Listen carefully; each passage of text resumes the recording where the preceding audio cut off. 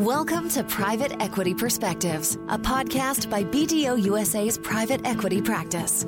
Each episode, BDO connects with leaders in the private equity space to discuss the latest trends driving deal activity, fund strategies, and portfolio company optimization. Hello, and welcome to BDO's Private Equity Perspectives podcast. I'm Todd Kinney, National Relationship Director in BDO's Private Equity Practice, and I'm based here in New York City. Today, we're discussing the findings from BDO's Spring 2022 Private Capital Pulse Survey. Just a quick reminder that the remarks and opinions of our guests do not necessarily represent BDO's views. And with that out of the way, I'd like to introduce my first guest, Jeremy Holland, who's Managing Partner Origination at the Riverside Company. Welcome to the show, Jeremy. Thanks, Todd. I appreciate you having me on and all the great work from the various BDO teams over the years. Of course, we appreciate that. Next, I'd like to introduce my second guest, Matt Siegel, who is National Partner for Private Equity Assurance here at BDO. Welcome, Matt. Thanks, Todd, and always good to be with you, Jeremy. All right. Well, I think we have a really interesting episode in store for the listeners today. But before we dive into the main segment, maybe, Jeremy, you can tell our listeners a little bit about your background, your role at Riverside, and, we'd like to understand what our guest day-to-day looks like. Sure. So I've been a private equity investor out of Southern California for 24 years, half in smaller firms where everyone does everything, kind of soup to nuts, if you will, from finding the capital, finding the investment opportunities, completing that transaction, managing it all the way through to exit. To today, my role at Riverside is primarily focused on business development, or that front end of the process, whether that be platform investments or add-on acquisitions, and then wearing a few other hats in the firm around the exit processes and franchising and a few other things. Day to day, we spend a tremendous amount of time working with the investment banking community, whether that's inside or outside of processes, to help us deploy that capital. So that spans from meeting entrepreneurs, attending conferences, outreach to companies that could be synergistic with our existing portfolio. Really anything and everything our various fund strategies need to help get that capital put to work. All right. Well, thanks, Jeremy. It'll certainly be great to have your perspective as we dive into these survey findings. And as it'll come up, one of the major themes revealed is that fund managers are increasingly focusing efforts on ESG. And I know from our conversations and working with Riverside that you've done a lot of great work in that area. So our listeners will enjoy that. Matt, turning to you. Perhaps you could introduce yourself to our listeners and talk about your role here at BDO. Yep.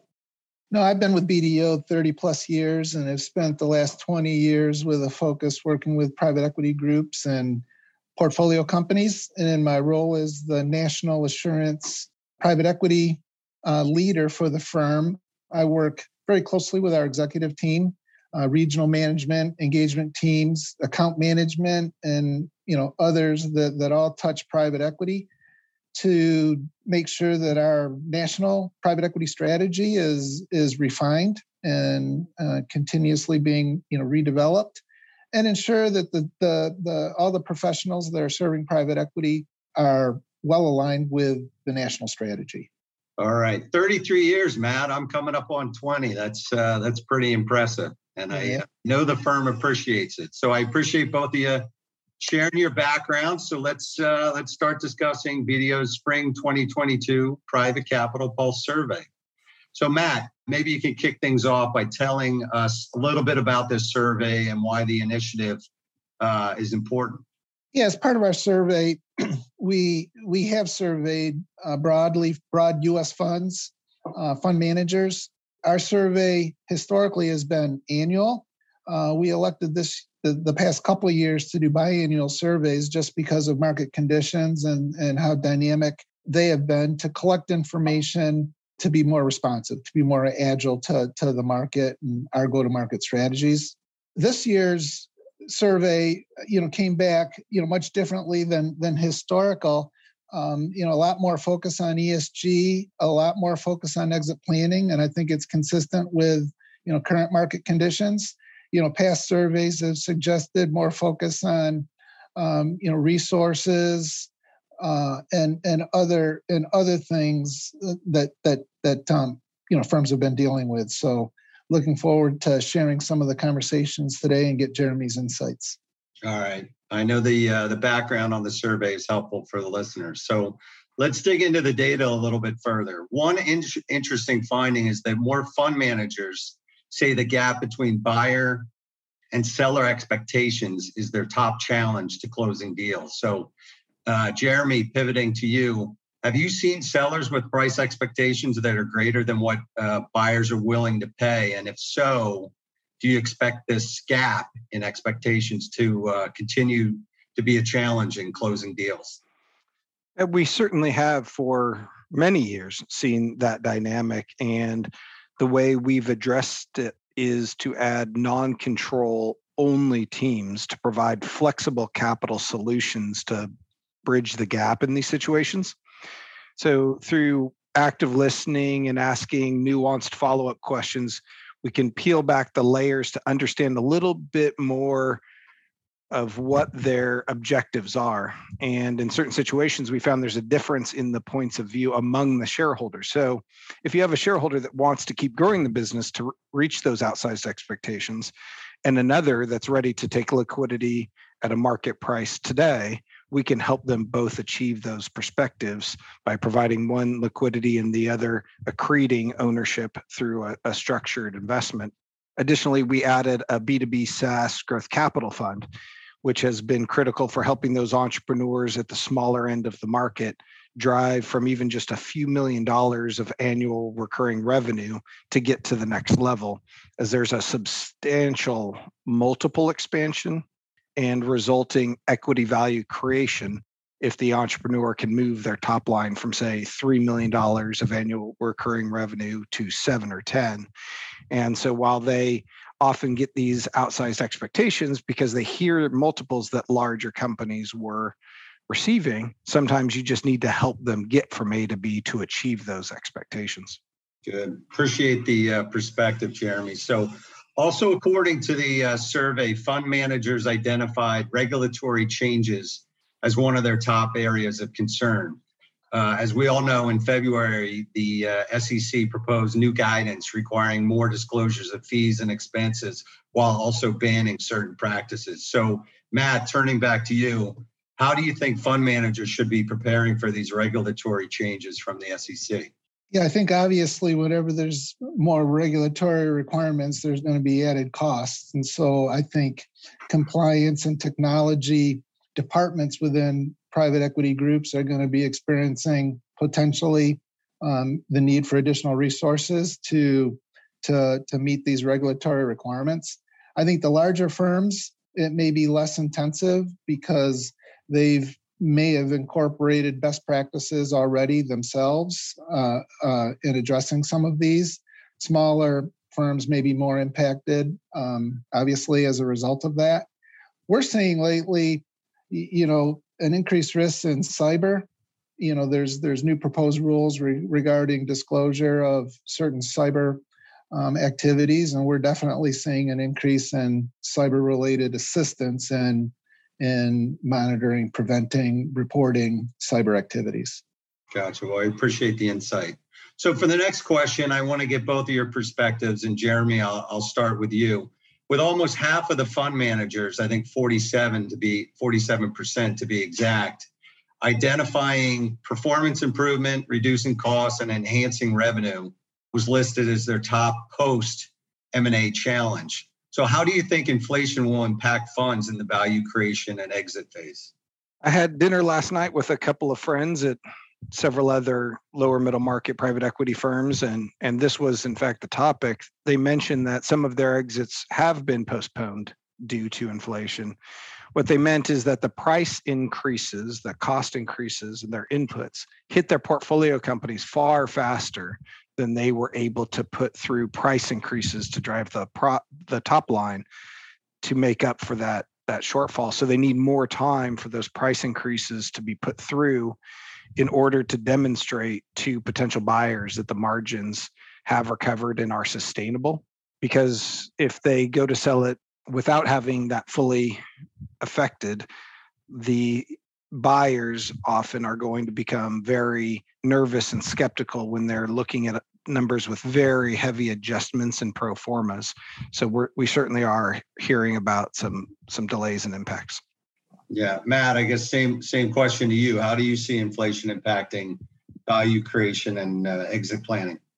Yeah, I think obviously the inflation is at heights that no one in the current workforce, or very few in the current workforce, have experienced. And I think some of the delays that we've been talking about are just groups getting reorganized and better understanding what the real impacts are on a short-term and longer-term basis, so that we're not being reactive. I think what we've seen is a greater emphasis on exit planning. So starting the process much earlier to maybe better understand what the true asset that is being, looking to be optimized on a sale, and make sure that from the planning process, just better prepared and doing what you can to create as much value as possible on exit. Those are some of the things that we're seeing. Gotcha. Well, it certainly still may be a wait and see game on whether inflation will remain high and how that will impact the overall economy. But we move on. So speaking of the exit phase, 1/3 of fund managers surveyed said they are targeting potential buyers earlier, and also may be less likely to target a strategic buyer, as 55% said they would pursue a sale to a financial sponsor in the next 12 months. So I guess, Jeremy, I'll go to you. What do you think is driving this trend of selling to a financial sponsor, and what's causing funds to start the process earlier? Funny how times change. When I started doing this in the 90s, one of the first things I was taught was that you never buy a company from another private equity firm. The thought was that so much of the growth potential would have already been realized, the business would have been optimized in so many ways, that it would be more productive to focus our time elsewhere. Fast forward to today, and sales between private equity firms is the norm. We've evolved as an industry in so many ways, and this is one of them. We've become better at due diligence and growth planning. We have more tools in our toolbox and are far more comfortable assessing the road ahead for the company and appreciating the value the prior owner added in terms of installing best practices and creating a base for future growth. Additionally, we're now seeing private equity firms greatly value the speed and certainty provided by well-known private equity buyers. After all, private equity buyers do this for a living, whereas strategic add-on acquisition interest ebbs and flows in priority when those strategic buyers have other burning matters to attend to. So there's a lot of talk right now about how the many forms of turbulence in the economy may make bids from strategic buyers more moderate in value, or even disrupt their interest at all in growing by acquisition as they address those other matters. Furthermore, we are now seeing private equity firms enjoy selling to another reputable private equity firm, as that may provide them, the seller, the opportunity to retain a stake and continue participating in the growth of the company for years to come. Whereas with a strategic buyer, it's far less likely that the selling private equity firm would retain a stake, as they may not have a clear path to a final liquidity event, which of course is necessary for traditional private equity funds as limited life vehicles. The pull forward in timing, what we're finding is by working with firms like BDO to do a sell-side quality of earnings report, prepare all the data, have a very fulsome data room process and everything ready to go, and achieving superior outcomes. Last year was a great example where many firms ran out of bandwidth and they had to prioritize which opportunities to staff and which ones to let go. If you have all the data they need, either consciously or subconsciously, they tend to focus on those opportunities that are easiest because the data's quality and it's so much easier to access it when you've started early. Finally, the buyers have gotten so busy that they worry if they have not been tracking the company for some time that maybe others have, and they might be ahead of the game. And so one strategy that private equity firms employ is to proactively entertain dialogue, have their portfolio companies present at conferences and things like that leading up to an eventual sale to chum the waters, if you will, and gather interest. I certainly remember the times where it was a no-brainer to just go to a strategic because they were going to pay such a greater multiple than a sponsor. But that's some really good insight. So, Matt, back over to you. Any thoughts on why we're seeing an earlier search for a buyer and why funds are, again, more likely to target a financial sponsor?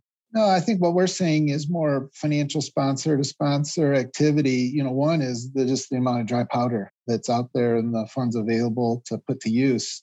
We're also seeing a pattern, as Jeremy was describing, that these groups get very, very structured in the processes around preparing companies for sale. That becomes, if you have a good experience buying a company from one sponsor and you understand the structure and the rigor that they go through in preparing it, there may be an interest in future transactions, and we're seeing a pattern, of behavior developing there, and that's all good. I think that's all good. Yeah, agreed. All right. At this point, I'd like to turn it over to our coffee break guest, Mike Williams, National Practice Leader of Income Tax Accounting here at BDO. Mike is actually going to discuss some of the tax findings and implications from our survey. Hi, everyone. I'm Mike Williams.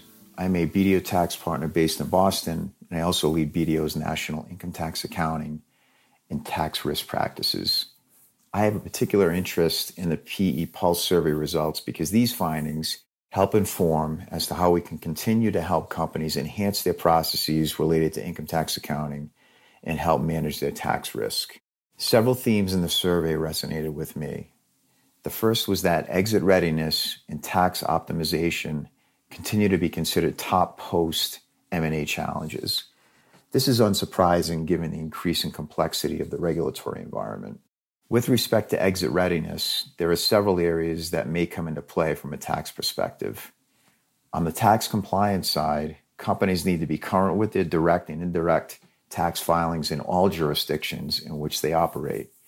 They need to be optimally structured, and they need to be current with their transfer pricing as well as have contemporaneous documentation in place. Companies should have a sound tax policy in place, including an effective tax control framework. From a financial reporting perspective, a company's financial statements need to accurately reflect the company's tax positions. Tax accounts need to be accurately stated, including deferred tax assets and liabilities.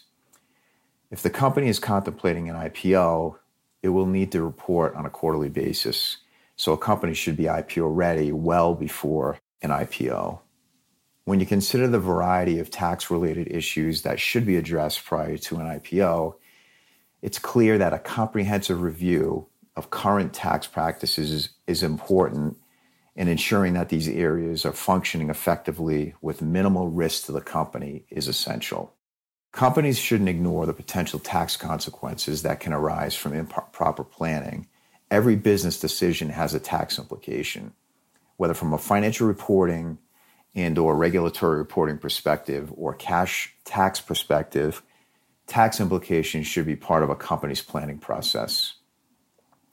From a tax optimization perspective, one of the most important aspects of a transaction is tax planning. Strategic tax planning in anticipation of an exit should be started well in advance. This would include planning at both the federal and state levels, and if a company is operating outside the U.S., local country planning as well. There are obviously infinite considerations. For instance, what would be more beneficial to the company, the sale of assets or the sale of stock? A company would certainly want to minimize any gain. What are the consequences to the basis in the company's assets or stock? Is there any opportunity to do some planning around the intellectual property such that a company can take advantage of future amortization deductions? The tax regulatory landscape is ever changing, and this is adding more complexity. There's potential new tax legislation. We've all been hearing about a global minimum tax. Modeling for any potential impact on a company should be ongoing. Finally, risk exposure is clearly a top challenge. With this comes financial reporting and operational tax risk implications. I've already alluded to some of these, but certainly if there are tax risks reserves may need to be considered from a financial statement perspective. Operationally, tax exposures could have an adverse impact on future cash flows. In addition, there could be unexpected demands on company resources in the event there is audit activity. The objective of a sound tax control framework is to help avoid surprises. When tax risks are identified during diligence, a company is able to assess the implications of those risks. However, there could be unknown tax risks caused by the lack of an effective tax control framework. Without an effective tax control framework in place, tax risks and exposures may not be identified. These are all areas our tax accounting and tax risk teams currently help companies manage at various levels, and we're always available to chat to discuss how we can help. With that, I'm going to turn it back to Todd. Thanks, everyone. Thanks, Mike. Now back to our conversation with Jeremy and Matt. For the second half of the program, I'd like to start with Jeremy. So we touched on you guys, Riverside and ESG, but one of the major findings of this survey is that 50% of fund managers plan to direct the most capital towards setting up impact funds or investing in targets with ESG themes. So I know Riverside has made ESG a core part of its business for years. So maybe you can speak about that a little bit. That's right. ESG has been a component of our investment process and culture. Today, we're proud to be signatories to PRI, which is the Principles for Responsible Investment, and are encouraged to see many friends at other firms rapidly advancing their efforts on these important matters as well. Always love hearing about the great work you're doing at Riverside and promising to hear that more PE firms are certainly following your path. So we're going to stay with you, Jeremy. Another survey finding is that fund managers increasingly see ESG as a strategy for recruitment. 28% say lack of internal resources or bandwidth is a headwind to closing deals, and 49% say their main objective in developing an ESG strategy is to improve their ability to attract and retain talent. So, Jeremy, maybe you could speak about the workforce recruitment and retention strategies that Riverside uses. Sure. DE&I is not only the right thing to do ethically, but it also makes us better investors. Having teammates from varied backgrounds, life experiences, and perspectives providing their input helps us all make more educated decisions. And while we have been proud of our long-standing gender balance, there is always more we can do to improve in all forms of DE&I. I'm encouraged to see the industry evolving from their rhetoric years ago about, well, there simply aren't enough qualified candidates of diverse backgrounds. And now firms like Riverside have decided to become part of the solution and specifically expanding recruiting from the smaller subset of traditional focus schools to include HBCUs as an example and other institutions. So we've seen a major shift in the recruiting strategy, but we've also seen a major break in the career path. Decades ago, the career path seemed to be you had to get your training as an investment banker and then get a top tier MBA before even being considered for a role in private equity. And today, firms like Riverside are hiring directly from undergraduate programs, then investing the time and effort to train those colleagues from the ground up. This radically expands the pool of candidates by removing those barriers to entry. And in terms of retention, as people feel welcome, they see the value placed on diversity, they feel more welcome, they feel more heard, more comfortable sharing their points of view and how their diverse points of view are going to make everyone better. They're more likely through that comfort to stay on board. All right. Thanks, Jeremy. Well, we've reached the last question of the episode, and I always like to ask our guests to pull out their crystal balls. So here we go. Matt, we'll come to you first, I guess, on this one. We're now seeing private equity going beyond just strategy formation when it comes to ESG, as 99% surveyed already have a strategy in place, which is pretty impressive. And 50% are looking to invest the most amount of capital in impact funds and or ESG focused targets.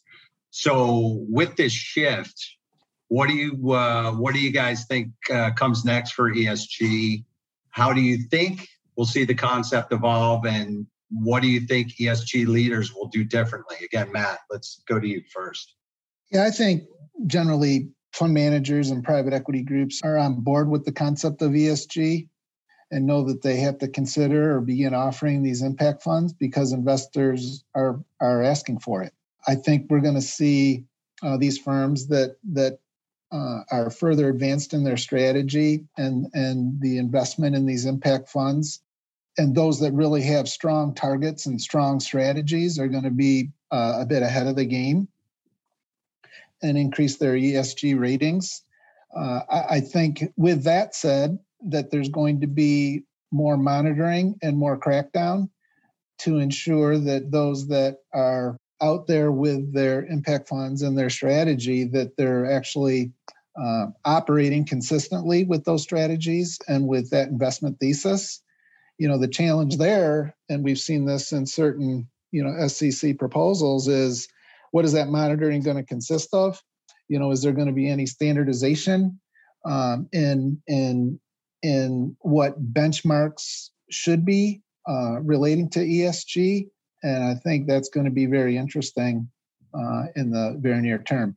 Some of these SEC proposals, and we touched upon them earlier, we don't know when they're going to be adopted and what form ultimately the final regulations are going to be. But I do think a good part of those relating to ESG is going to require certain monitoring. There is some feedback that we've heard that as this monitoring and as the disclosure becomes more standard, that it may make sense to have disclosure separated between environmental, social, governance, as opposed to an aggregate ESG rating. I think that would provide investors much more visibility and transparency into what companies across varying industries are really doing from an ESG perspective.